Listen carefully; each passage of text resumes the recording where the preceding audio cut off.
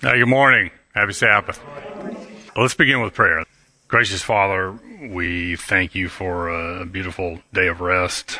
We thank you for the day of rest itself and for what it says about your character and God, that you are a God of freedom and that you are not the God that Satan has alleged you to be. We ask that you guide our study this morning. Please keep me out of the way and help me elevate your character to where it needs to be presented. We ask for blessings with Tim today and ask that you bring us safely back to this group in the weeks ahead. In Jesus' name, amen. We want to remember Tim. He's in prison today. He said something about unpaid parking ticket. I didn't get all the details, but no, I'm joking. Tim is in Folsom Prison today, him and Johnny Cash. One of our board members, Susan Kohlenberg, has been using his book, Could It Be This Simple, in her personal ministry, the women's prison at Folsom County Prison in California. And she has been documenting objective, measurable results in her audience. Decreased fear circuitry, decreased acting out, decreased acts of violence, decreased recidivism, and just measurable, documentable changes in the audience that she's been presenting to. So she's been working hard to get Tim to come out and do a lecture, do a weekend series. And the original intent was for him to present to 60 to 80 people in a open room where they could have some attendees, and we're going to film it to replace our Healing of the Mind DVD series, which is more than a decade old. Well, apparently the Lord moved on the warden's heart, and the warden got wind of it and said, "No, we need to open this up to the entire population."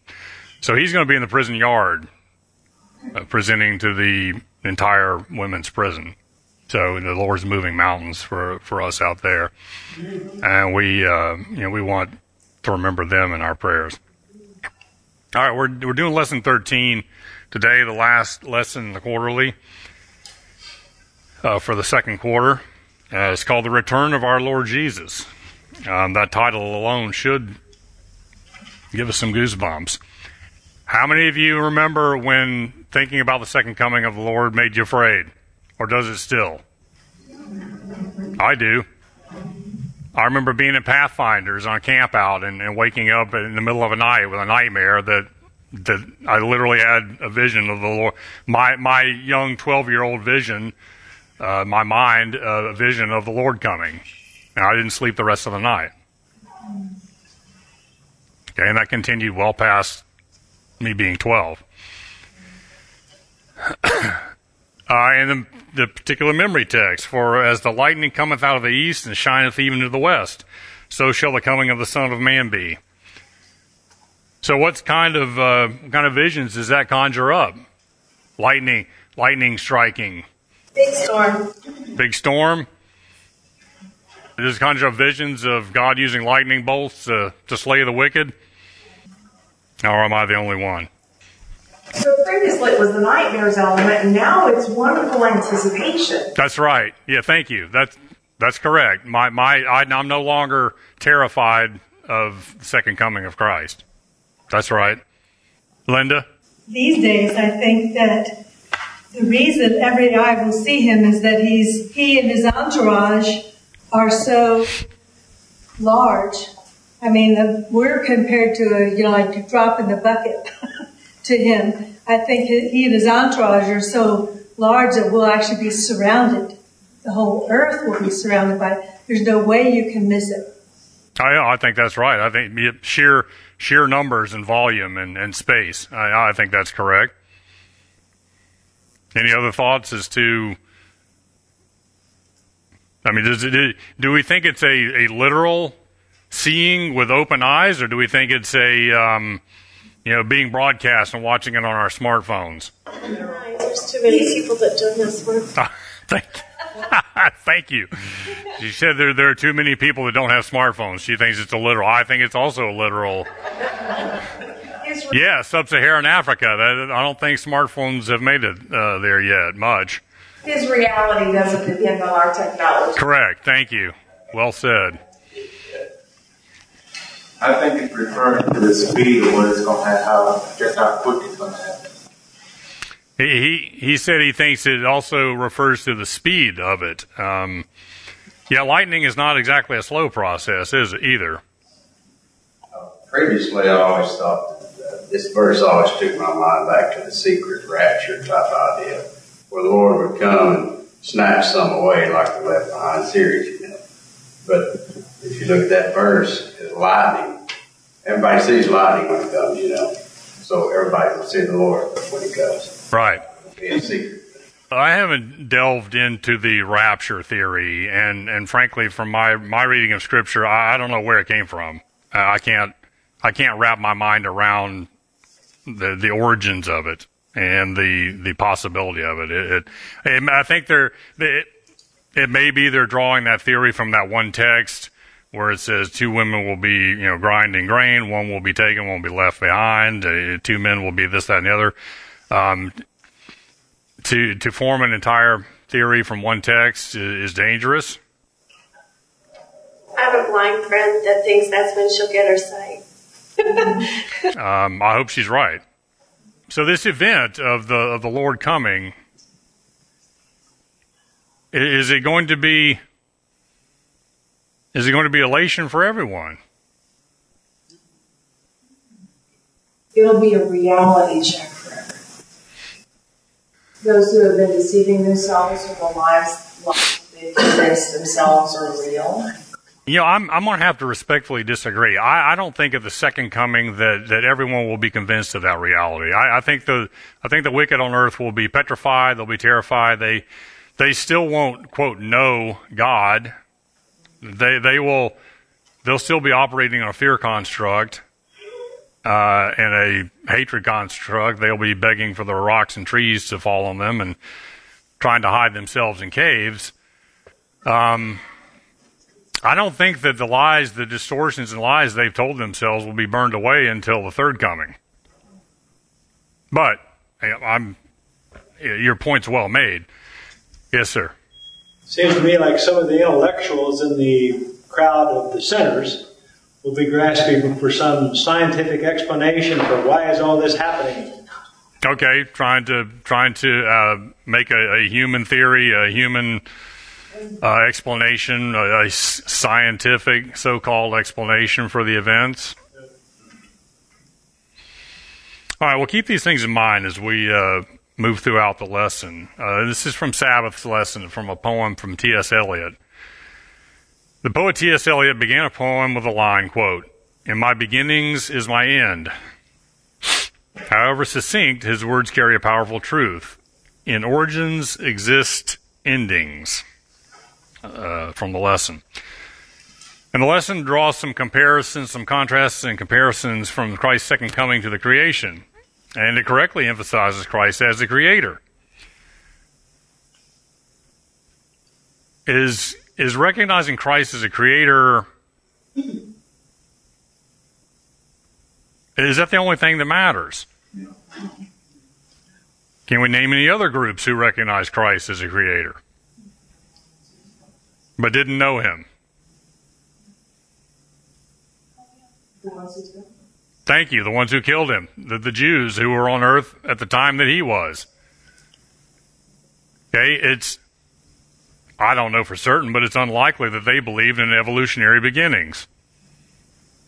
They didn't think Jesus was the creator. They thought he was, lying. Okay, that's fair. They didn't think he was the Son of God. But why didn't they think he was the Son of God? They had presuppositions on what they expected to see, and he wasn't it. That's right. They didn't know God or God's law. Doesn't most of modern day Christianity, at least Protestant Christianity, don't they believe in a creator? inroads are being made with evolution. Don't get me wrong, but I think a majority of Protestant Christianity believes in a creation beginning. Certainly here in the South. Yes, sir. They're confused about the actual day, 24-hour period. Some more and more are suggesting that it was God that created everything, but it wasn't necessarily in that waking time. In a literal 6 days. Satan has quite a few theories abounding. Yes, ma'am. I've heard the argument that some people think evolution is equivalent to God being the creator, that he created the earth via and all its beings via evolution. So he used evolution as the mechanism for bringing forth life. Yeah. Oh, yeah. There are countless theories to inspire distrust in the plain wording of Scripture. Catholicism is actually on board with that now. With what? With what you just suggested. Oh, that evolution is the mechanism that God created, that God uses for creation? Absolutely. Lovely. Okay. Doesn't it matter the character of the Creator? Doesn't his character matter? Does that add some nuance to the belief in creation? Is it damaging to believe that Christ, as our Creator, will kill his children if he doesn't get our love in return? As well as the invitation for personal relationship that's involved with creation, walking in the evening, every evening with them, the calling out, where are you? The drawing of that personal, loving God of us to him by his constant love. Yeah. Think back to Creation Week. I remember we were playing a board game one time. This is 15 plus years ago, and you just draw a card, you ask the person a question, and they had to, you give an answer to the question, and I don't even remember the name of the game, but I remember the question I got was, if you could go back to any 1 week period in time in history, what would it be? I immediately said Creation Week. My partner, the girl I was dating at the time, said the crucifixion. And then it inspired some debate. I guess that was the whole point of the game, was to, figure out why you answered what you answered. And I said to her, I said, have fun. I don't want to see my Savior being killed again. I want to see creation. And think about it for a minute. Think about speaking animals. Think about speaking our galaxy into existence.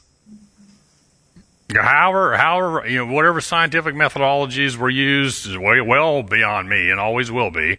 But think about the speaking of things into existence, and then that amount of power available, he kneels down and forms man from dirt and forms woman from man's side. And think about the intricacy of the human systems. The 9 human systems. Think about how intricate and complex they are, and this was done by the hand of Christ himself. In your partner's behalf, watching the Creator give his life and seeing the love to be a witness to how much he loves us. Yeah, absolutely. Miraculous things that anybody could ever witness in their whole life. Way above creation. Well, I think both creation was an evidence of God's law. The incarnation, crucifixion, revelation, and resurrection were greater evidences of God's character of love, as will the second coming and the third coming be, and the destruction of the wicked. Yes, sir. Without a perfect creation at the beginning from which we've fallen, the whole idea of redemption and healing to a perfect state doesn't really make any sense. No, yeah, that's a great point. If we were created defective, or if we evolved defective in the first place, what's the point of restoration? What are we being restored to? To answer my answer to your question would be, it's a dark side, but I would like to witness the week that the fall took place. Because on the one hand, you've got these perfect people who start out trusting God and their Creator and looking into His face when they drew their first breath, converting to, we don't trust you anymore. I can't get my mind around that at all. I don't know if I ever will throughout the ages of eternity, but it's well, sadly, I can, because I do it every day. Born with that DNA, born with that from a sinful mother and father. It's part of my genetic code, and without God's grace and healing, that's the trajectory I'm on. Yeah, well, I don't want to see that either. So to each his own. I wasn't trying to make the point that my answer was right, to the question was right and hers was wrong. Not at all. If she wanted to see that, God bless her. If you want to see the fall, if you want to hear the conversation with the serpent, if you want to know what's going on in Eve's mind and then Adam's mind, God bless you. That's the struggle that we still face in my own life, like you just now noted. And I thought, man, if there's some way I could get separated from that. Mm. Yes, sir. The one thing that I noticed is that the devil wanted to be equal with God. He said, I'm an angel just like Jesus is an angel, and I want to be equal with God. And what God can do is create. And what we can do as humans is create. The devil cannot create. The only way that he can create is to evolve things. And so evolution is the devil saying, I am equal with God. I actually see it differently, as in of absolutely loving God, giving the capability to adapt to His creatures so that they can adjust to the brokenness of the world, and as it deteriorates or if your environment is different, that He has lovingly given them the adaptability to function better in whatever, or to function in whatever situation that they have now found themselves in.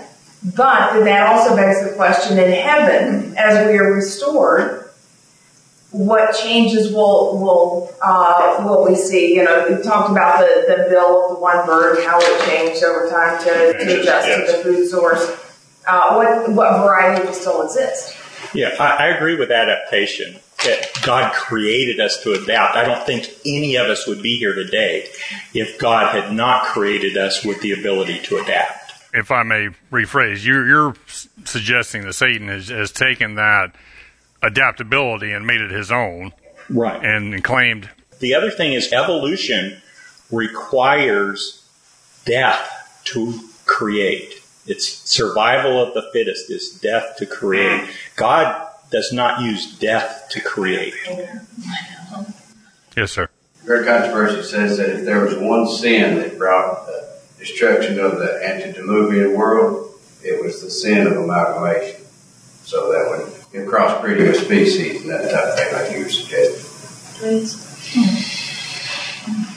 We're talking about the second coming of Christ. How does the second coming of Christ fit into our understanding of design law? How life was designed to operate? I said earlier that the creation was a revelation to the universe of design law. And the fall was a revelation to the universe of being out of harmony with design law. And we've had however many thousand years to witness that.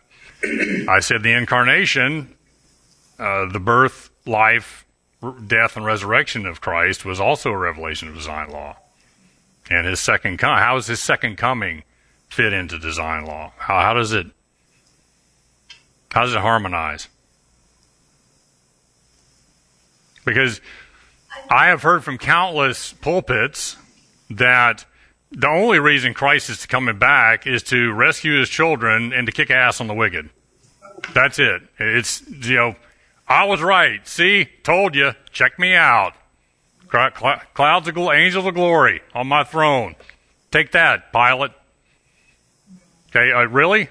Are we to believe that that's Christ's attitude when he comes back? No. You had your hand up. You asked how does his resurrection reflect the design law? Yes. And I was thinking it reflects that the harmony of being rejoined with God, he can fix things, he can heal you, he can rejuvenate you, he can recreate you, so you can have life everlasting. Okay, in harmony with John 17:3. This is life eternal, that you know the one true God and Jesus Christ, whom thou hast sent. I'm wondering whether God is, in some sense, preventing the full consequences from design law now, in that if he wasn't intervening because of our sin, we would already be dead. So I think at the second coming, he kind of lets design law take its course more, whereas now he's... Well, certainly Scripture tells us that the angels are holding back the four winds of destruction. We read that in Revelations. Hold until the people are sealed, either in their foreheads or their hands. So certainly Satan is operating on this earth with some boundaries and restraint. God says you may go this further and no further. You may go this far, no further, like he did with Job. He said, okay, these are your boundaries. Do what you will. So yeah, absolutely. And as the Holy Spirit gets progressively rejected, is either people exercise their free will, which is God's design law, their freedom of choice, and their decision will not be coerced by heavenly forces. As they exercise their freedom of choice to choose to operate under one Christ's banner or Satan's banner, then the Holy Spirit, the Spirit of truth and love, will be slowly withdrawn. As it's rejected, the forces of Satan will have greater liberty to operate. So yes, your statement about us being in a shielded, protective bubble where God restrains the forces of living out of harmony with God's law, I think that's absolutely right. I was going to say that okay. The winds of strife are held back until the time of trouble. So yeah, he's right. It seems to me, too, that there's a demonstration of his character.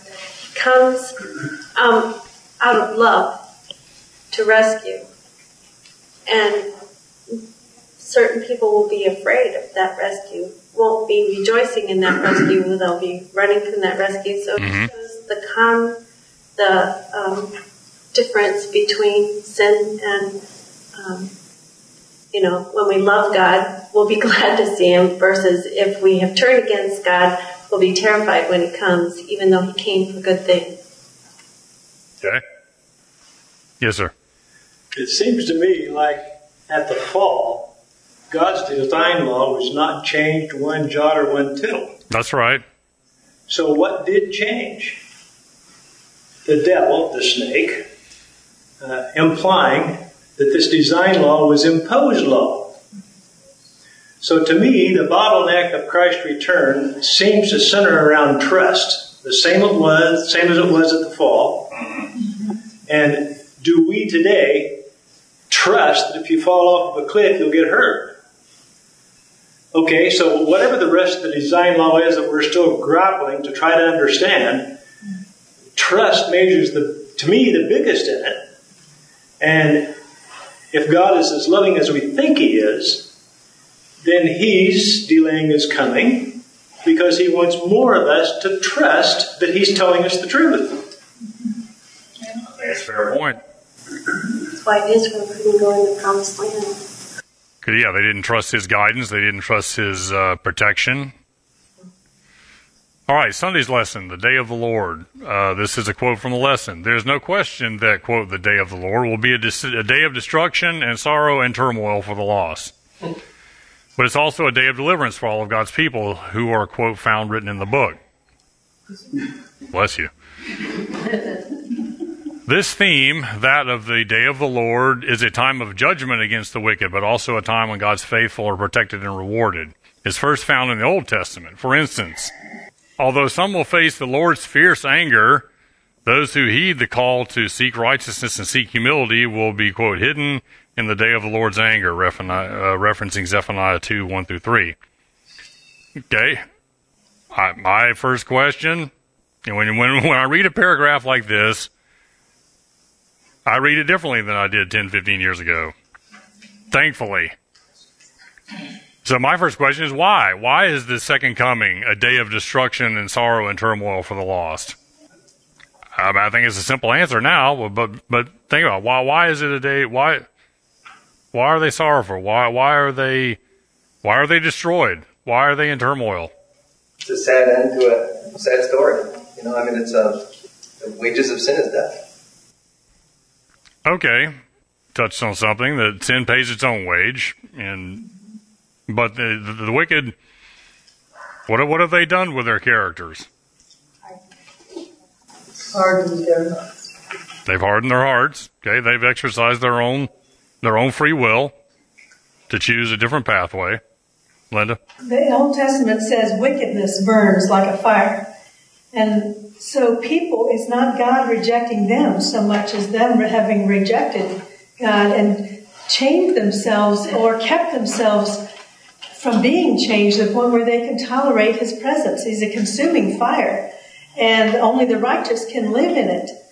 According to Isaiah 33, our God's a consuming fire. Who can dwell with the eternal burning? The righteous can dwell with the eternal burning. Those who haven't, it'd be like if you knew something about you was toxic. If you had Ebola or something, you couldn't be around your children.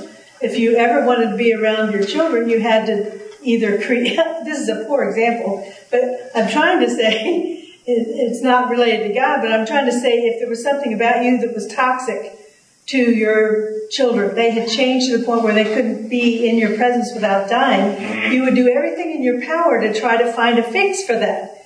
And so He did something that took His own life to create a fix for that, but He did. But when we don't take that remedy, we don't change back to the point where we can tolerate His presence, we would look at it as being tortured by God. But we would be tortured because His presence, He's come back to take His world. His presence is toxic to us now. We can't tolerate that. Are there any scriptures that are ringing any bells in your heads? That when we're talking about this subject about the state of the lost at the second coming, any scriptures ring any bells? Anything pinging in your computers? Whatever stage you is when He comes, that's where you're going to be. It ain't a second chance. The wailing and gnashing of teeth, the crying for the rocks. This is from Revelation 19, verse 15. It's talking about Christ at His second coming. From His mouth comes a sharp sword with which to strike down the nations, and He will rule them with a rod of iron. He will tread the winepress of the fury of the wrath of God the Almighty. Okay? This is a strongly symbolic text in a strongly symbolic book. So the sword coming from Christ's mouth, what is it symbolic of? The truth. Okay, what comes from our mouths? Talks about the sword and the truth. From our mouths comes speech, words. Truth or lies. Okay, and our speech is a revelation of the state of our hearts, according to a different scripture. So coming from Christ's mouth, as Linda said, is truth. Okay, He doesn't speak lies, He speaks truth. And He speaks it in love, and He leaves people free to decide on it. So pure glorious truth is what the sword coming from Christ's mouth is symbolic of. I found it interesting that if you move the letter S from sword, you get word. Different text, 2 Thessalonians 2, 9 through 12. The coming of the lawless one is by the activity of Satan, with all power and false signs and wonders, and with all wicked deception for those who are perishing, because they refuse to love the truth and so be saved. Therefore God sends them a strong delusion, so they may believe what is false, in order that all may be condemned who did not believe the truth, but had pleasure in unrighteousness. Okay, now, how on earth, I missed this connection in academy and college and 15 years into adulthood, I'll never know. It was there. It's been in Scripture for a long, long time. But it didn't register here. Yeah, I think this is fairly plain. Scripture, the Word of God tells us that the wicked are destroyed because they despise truth. And how do we understand this second part of the text? It says, "Therefore God sends them a delusion, so they may believe what is false." Does God change their brains in order to make them believe a lie? Did He do that to Eve at the tree, so she believed the serpent? God always gives freedom of choice. He just simply allows them to go that path. He often said to do what He simply allows in Scripture. Let me take your comment first. Well, I was just going to say that God allows people their choices. Right. You love somebody so much. God, in His love, wouldn't take them to heaven because that person would be miserable around peace, love, and joy. They didn't choose that. Now, through eternity, that would be punishment. It'd be hell. Yes, for that person. So that helps me. I love this person so much. I wouldn't want them to go through eternity miserable. Right. What happens in our brains because of the way we were designed if we reject truth? Okay, if you reject the truth that the earth is shaped as a sphere, what happens in your brain? You believe something else. We always have a worldview. Okay, the world's not a sphere. Okay, if you accept that as truth, you reject the truth that the world is a sphere. Therefore, you think, well, the world is flat. Does that affect your life? Yeah, sure. There's a guy recently that made a rocket and shot himself up in the air to try to prove that the world was flat, and Yeah, I saw that clown. Multiple vertebral fractures when he landed. Okay, so yeah, his mind was changed, trying to prove that the world is not a sphere. If you reject truth, what's the only thing left to believe? You only left to believe a lie. But just as lies go, if you choose to believe one or fabricate one and hold that as quote-unquote truth, it requires a domino effect of progressive distortions of truth. Right. As you have things that counter, the real truth and reality tries to press in, and then there are progressive denials. Yeah. Oh, good grief. A perfect example of that is I know someone who thinks that the world is flat, and to support that, now she has to have the perception that all the photographs that NASA take are all photoshopped and fabricated. Mm-hmm. Sure. Yeah. No, you're absolutely right. You have to. Once you reject a certain truth, it mushrooms. You have to reject lots of other truths and believe lots of other lies. Think about the kid who ate a Little Debbie, and mom came home. Where's Little Debbie? I didn't eat it. That lie multiplies 10-fold, 100-fold. It's never just one. And the mental energy required to keep up with that mess is just shocking. Just tell the truth. I mean, we've all done it. We've all been there. It makes it really hard to treat, too. Medicinally, let's say an anorexic person who I've worked with sometimes. Yeah. I see a person that could have just come from Auschwitz. Sure. Skin and bones. They see, when they look in the mirror, someone who's fat. They reject that truth that, they're emaciated. You have to weigh them backwards, because if they see that they've gained a half a pound, they'll do anything it takes to undo that half a pound. Yeah. No matter how you try to say you're dying, you're killing yourself here, we have to turn that around. The power of the mind to deceive you is unbelievable. And the difficulty in treating it, the longer it goes on, they're one of the hardest types of patients to treat. because their mind is so settled. Into the lie. Yeah. Thank you. That's a great example. From the bottom of Sunday's lesson, quote, as the final events unfold, the side we are on will only become more apparent. What choices can we make right now to make sure we're on the right side? Is it accurate that as the final events unfold, the side we're on will become more apparent? I dispute that. I don't think that it will be more apparent. Here's some evidence for why I believe that. From Matthew 13, 24 through 30. Jesus told them another parable. The kingdom of heaven is like a man who sowed good seed in his field. But while everyone was sleeping, his enemy came and sowed weeds among the wheat and then went away. When the wheat sprouted and formed heads, then the weeds also appeared. The owner's servants came to him and said, Sir, didn't you sow good seed in your field? Where then the weeds come from? An enemy did this, he replied. The servants asked him, Do you want us to go and pull them up? No, he answered, because while you are pulling the weeds, you may uproot the wheat with them. Let them both grow together until the harvest. At that time I will tell the harvesters, First collect the weeds and tie them in bundles to be burned, then gather the wheat and bring them into my barn. What's Christ trying to tell? What was he telling his disciples and listeners at the time? What's he telling us in this parable?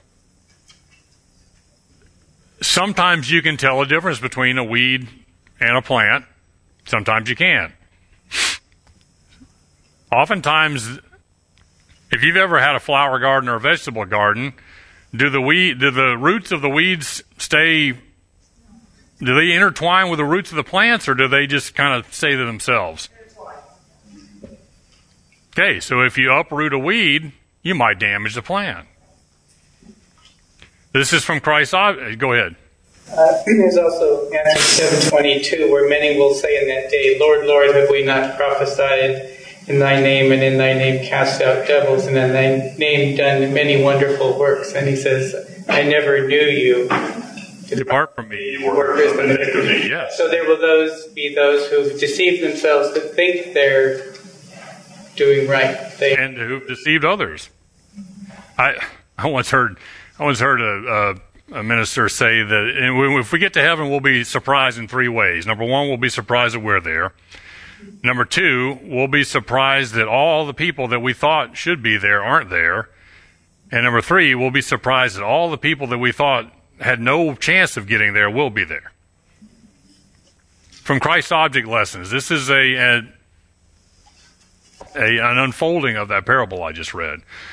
Christ has plainly taught that those who persist in open sin must be separated from the church, but he has not committed the work of judging character to us, the work of judging character and motive.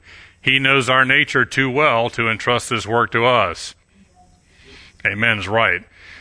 Should we try to uproot from the church those whom we suppose to be spurious Christians, we should be sure to make mistakes. Often we regard as hopeless subjects the very ones who Christ is drawing to himself. Were we to deal with these souls according to our imperfect judgment, it would perhaps extinguish their last hope. Many who think themselves Christians will at the last be found wanting. Many will be in heaven who their neighbors supposed would never enter there. Man judges from the appearance, but God judges from the heart. The tares and wheat, referencing the parable, are to grow together until the harvest, and the harvest is the end of probationary time. There is in the Savior's words another lesson, a lesson of wonderful forbearance and tender love. As the tares have their roots closely intertwined with those of good grain, so false brethren in the church may be closely linked with true disciples. The real character of these pretended believers is not fully manifested.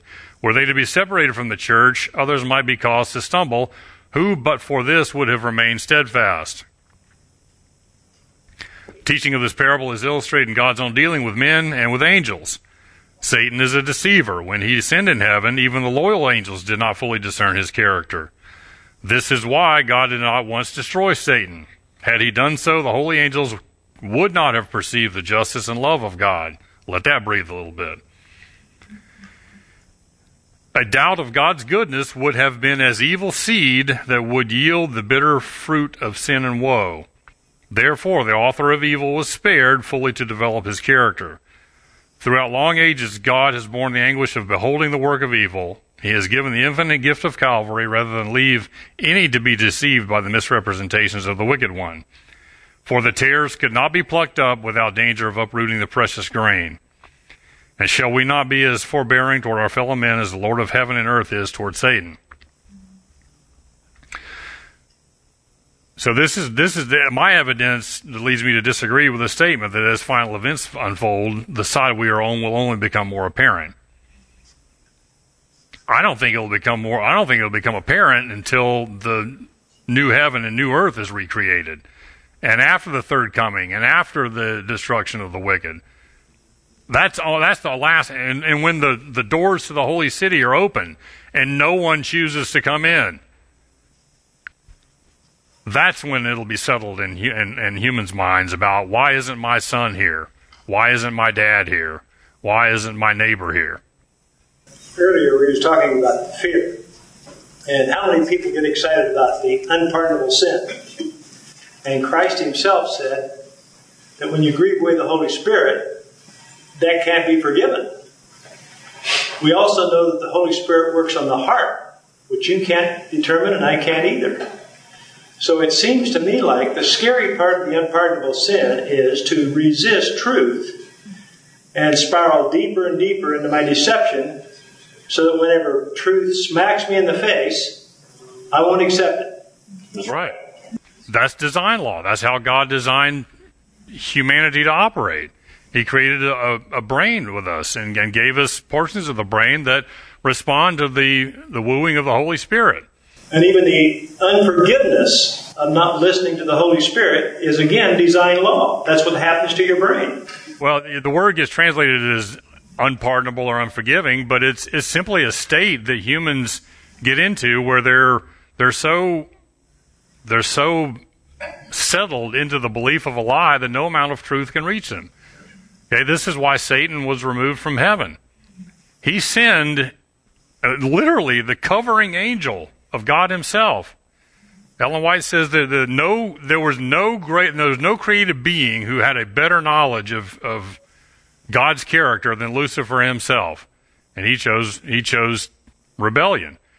What else could God have done to reveal his character? Okay, humans were deceived. Eve was deceived. Adam sinned willingly. We still had a hope. We still had a chance in the accurate and adequate revelation of truth of God's character of love. This is why Christ had to come and die and be resurrected. Because humanity still had a chance of reconciliation. Lucifer did not.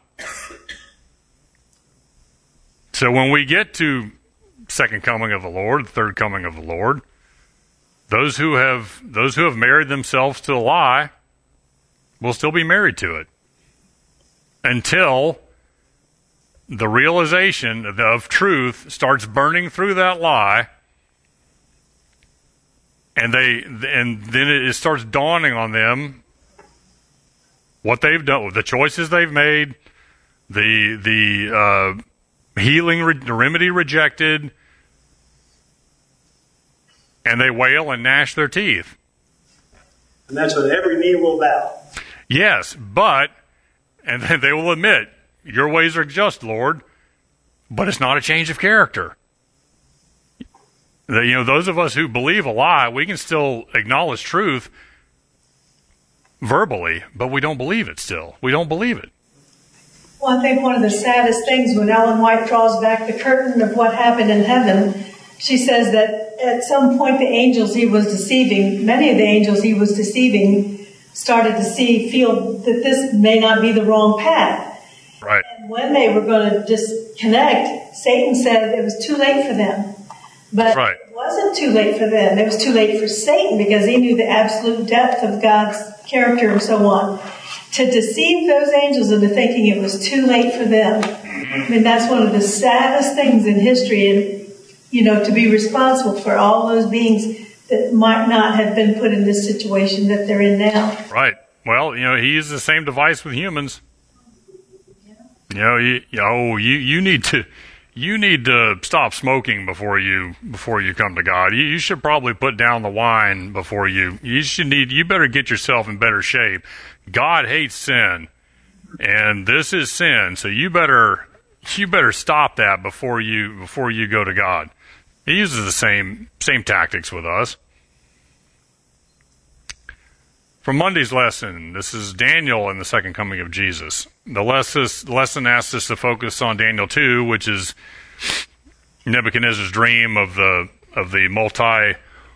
multi-tiered idol and its import regarding the eventual kingdom of God. So, obviously the dream came to Nebuchadnezzar. Was Nebuchadnezzar at that time, was he a believer in truth? Was he operating on the principles of love presented in love and leaving people free to decide? Or did he have maybe a different God construct? Especially when he turned around and built the idol to represent himself. Exactly. The lesson talks about it, being, these verses leave, hang on. I'm getting ahead of myself. Never mind. So, God was trying to reach Nebuchadnezzar through the dream. Why? Well, for what purpose? Well, God's always been trying to reach all of his children on this planet. Thank you. And how more effective can you possibly be is when you have touched the heart and mind of a leader of a nation. And one of the greatest powerful nations on the planet, Babylon at the time. At that time, Nebuchadnezzar was king of the world. And so he did convince Nebuchadnezzar, and he has the power and the influence to convince the rest of God's children a lot more effectively than just one individual at a time. I think that's dead on. And thankfully, Daniel preserved it in his memoirs, passed it along to us. What does the dream tell us about earthly kingdoms? Temporary. Yeah. They're temporary. And God can control them. I don't know that the dream tells us that. And he foresaw it before it happened, so somehow he had to make sure it happened so it would be foretold accurately. He put people in the right place. Well, just because he saw it beforehand doesn't mean that he intervened to make it happen just to prove himself right. So what are good of the prophecies if he has no control of making sure they come true? More knowledge. If I let go of these glasses, I predict they will fall to the ground at a rate of 9.81 meters per second squared. They will accelerate at a rate of 9.81 meters per second squared. Now, because I've predicted that, do I have to let them go in order to make my prediction accurate? No, I don't. In fact, I'm going to choose not to. So the fact that something happened exactly 1,260 years later, he had nothing to do with that? It was all happenstance?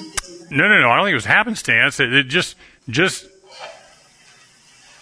to me, it inspires a greater faith in the God of heaven to know that he predicted what's going to happen, but didn't intervene to make it happen. If he gives people the power of choice and has no intervention whatsoever, then when he predicts something would last exactly 1,260 years, he's leaving a lot of chance of people to make choices that don't agree with that outcome.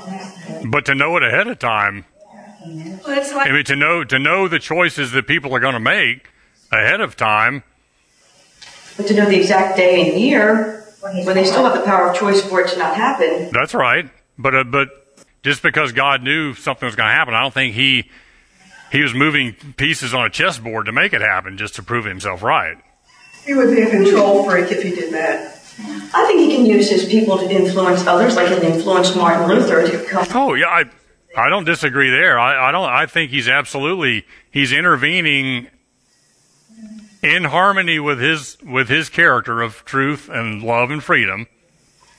I'm saying he can still honor people's power of choice, but he can use influential people as he's watching events on earth to make sure that things do happen a certain way, but he's not forcing anyone to do anything, but he is using people who respond to his It's the Holy Spirit that's prompting them to do certain things so that the stage will be set so that something will happen because their choices are predictable. I think it's more than that. It looks like if you read a book. I mean, I know the part of the book I've read. I don't know the part of the book I haven't read. Mm-hmm. But if you've read the whole book, no matter at what point in history you are, you'll know what's ahead. You'll know what people chose, what they didn't choose, what was the result of that. Even to your own interventions, what would be the response of that? Jesus coming, for example. You know, it's like he's read the entire book already. He's already seen the choices, what will happen, and he's just telling you ahead of time. Mostly just to help us feel trust that we can trust that he does know what's going to happen. He does know our futures. He isn't. That's where predestination comes in. Yeah. You know, I've seen you since you were born, and now I know I'm going to make you be this way. I'm going to have you be this way, and you're going to be that way. I formed you to be this, rather than I know what you're going to choose in response to what I send your way. Right. Christ knew that Judas would betray him. Did Christ set the stage for Judas to betray him? Did he intervene in setting up certain situations to make the environment more fertile for Judas to betray him? Well, he tried to develop a trusting relationship, but Judas had the power of choice to say, no, I choose what I choose. Right. Yeah, I don't think Christ set up any. I think Christ loved Judas as much as he loved Peter and John. Maybe he loved him more. He yearned for him more because he knew ahead of time what was going to happen. And tried, and actually, I'm going to suggest that he set up situations and conversations to lead him away from the path that he knew he was going to choose. So I don't think correlation is causation here with the setting up of the dream about the earthly kingdoms. So let's move on a little bit. What does it tell us about earthly kingdoms? They're temporary. They will eventually be forgotten. You know, at the end of the dream, they're ground to dust, and the wind blows the dust away, and where did the dust go? What does it tell us about God's kingdom? What does the dream alone, what does the dream tell us about God's kingdom? Lasts forever. And? Covers the whole earth. It tells us it's big and powerful and lasts forever. Does the dream tell us all we need to know about God's kingdom? No. It told Nebuchadnezzar what he needed to know about God's kingdom because that's the God construct he believed in. He within a pagan mindset, the biggest, most powerful God's the winner. Well, that's the one I need to believe in. So he's trying to reach into the mind of a pagan king and shed some light.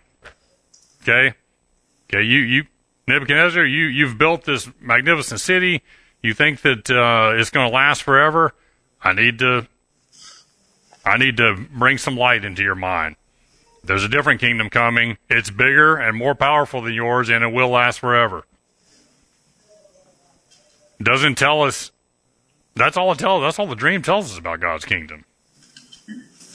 I think once again it was God speaking the language that the individual would best hear and hopefully respond to. Right. In that attempt to build, again, as the gentleman said, that trust relationship to be able to speak to the heart.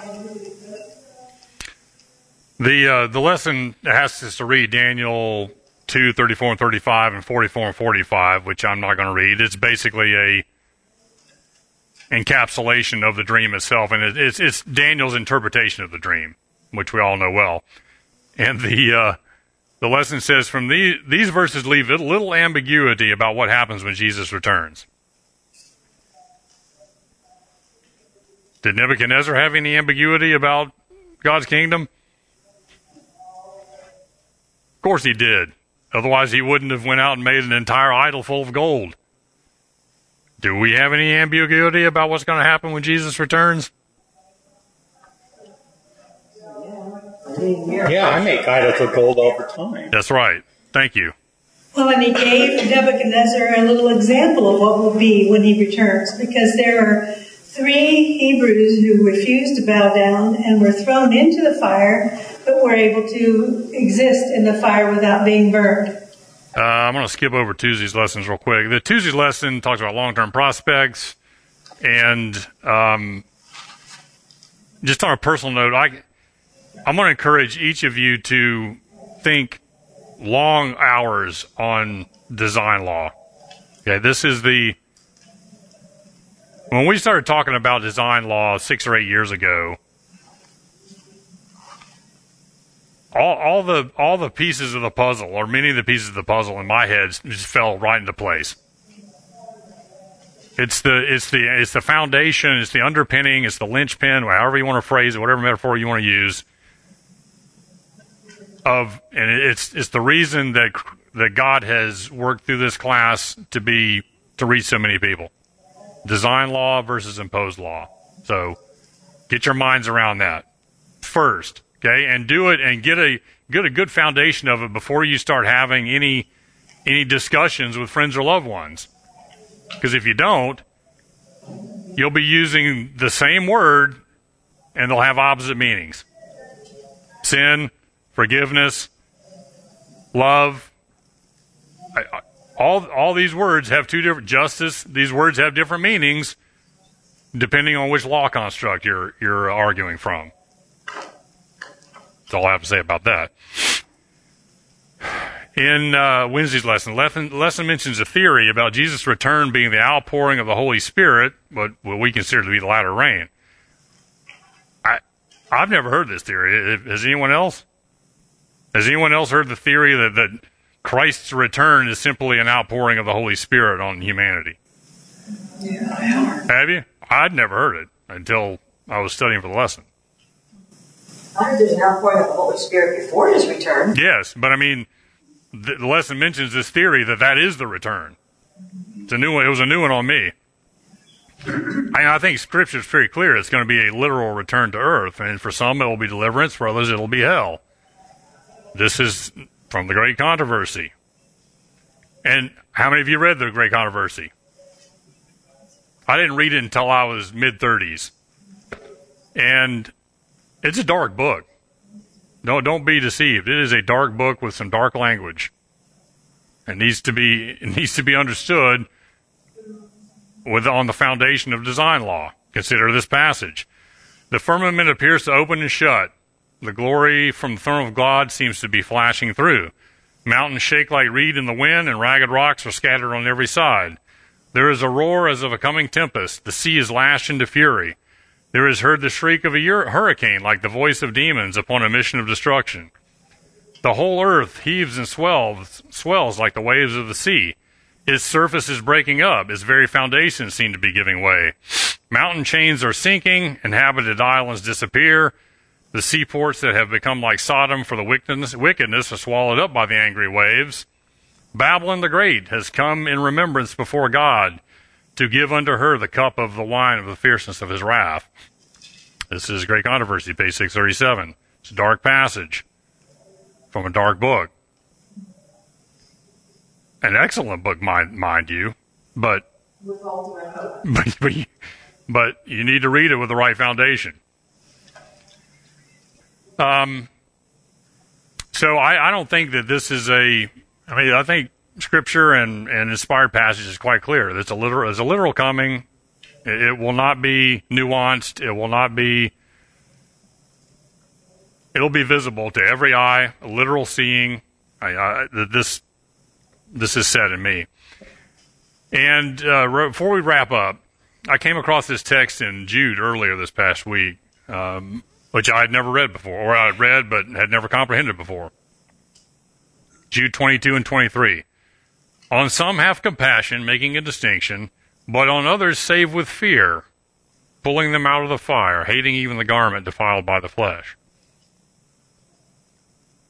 So apparently some can be saved by fear. I think it's better to save with love, but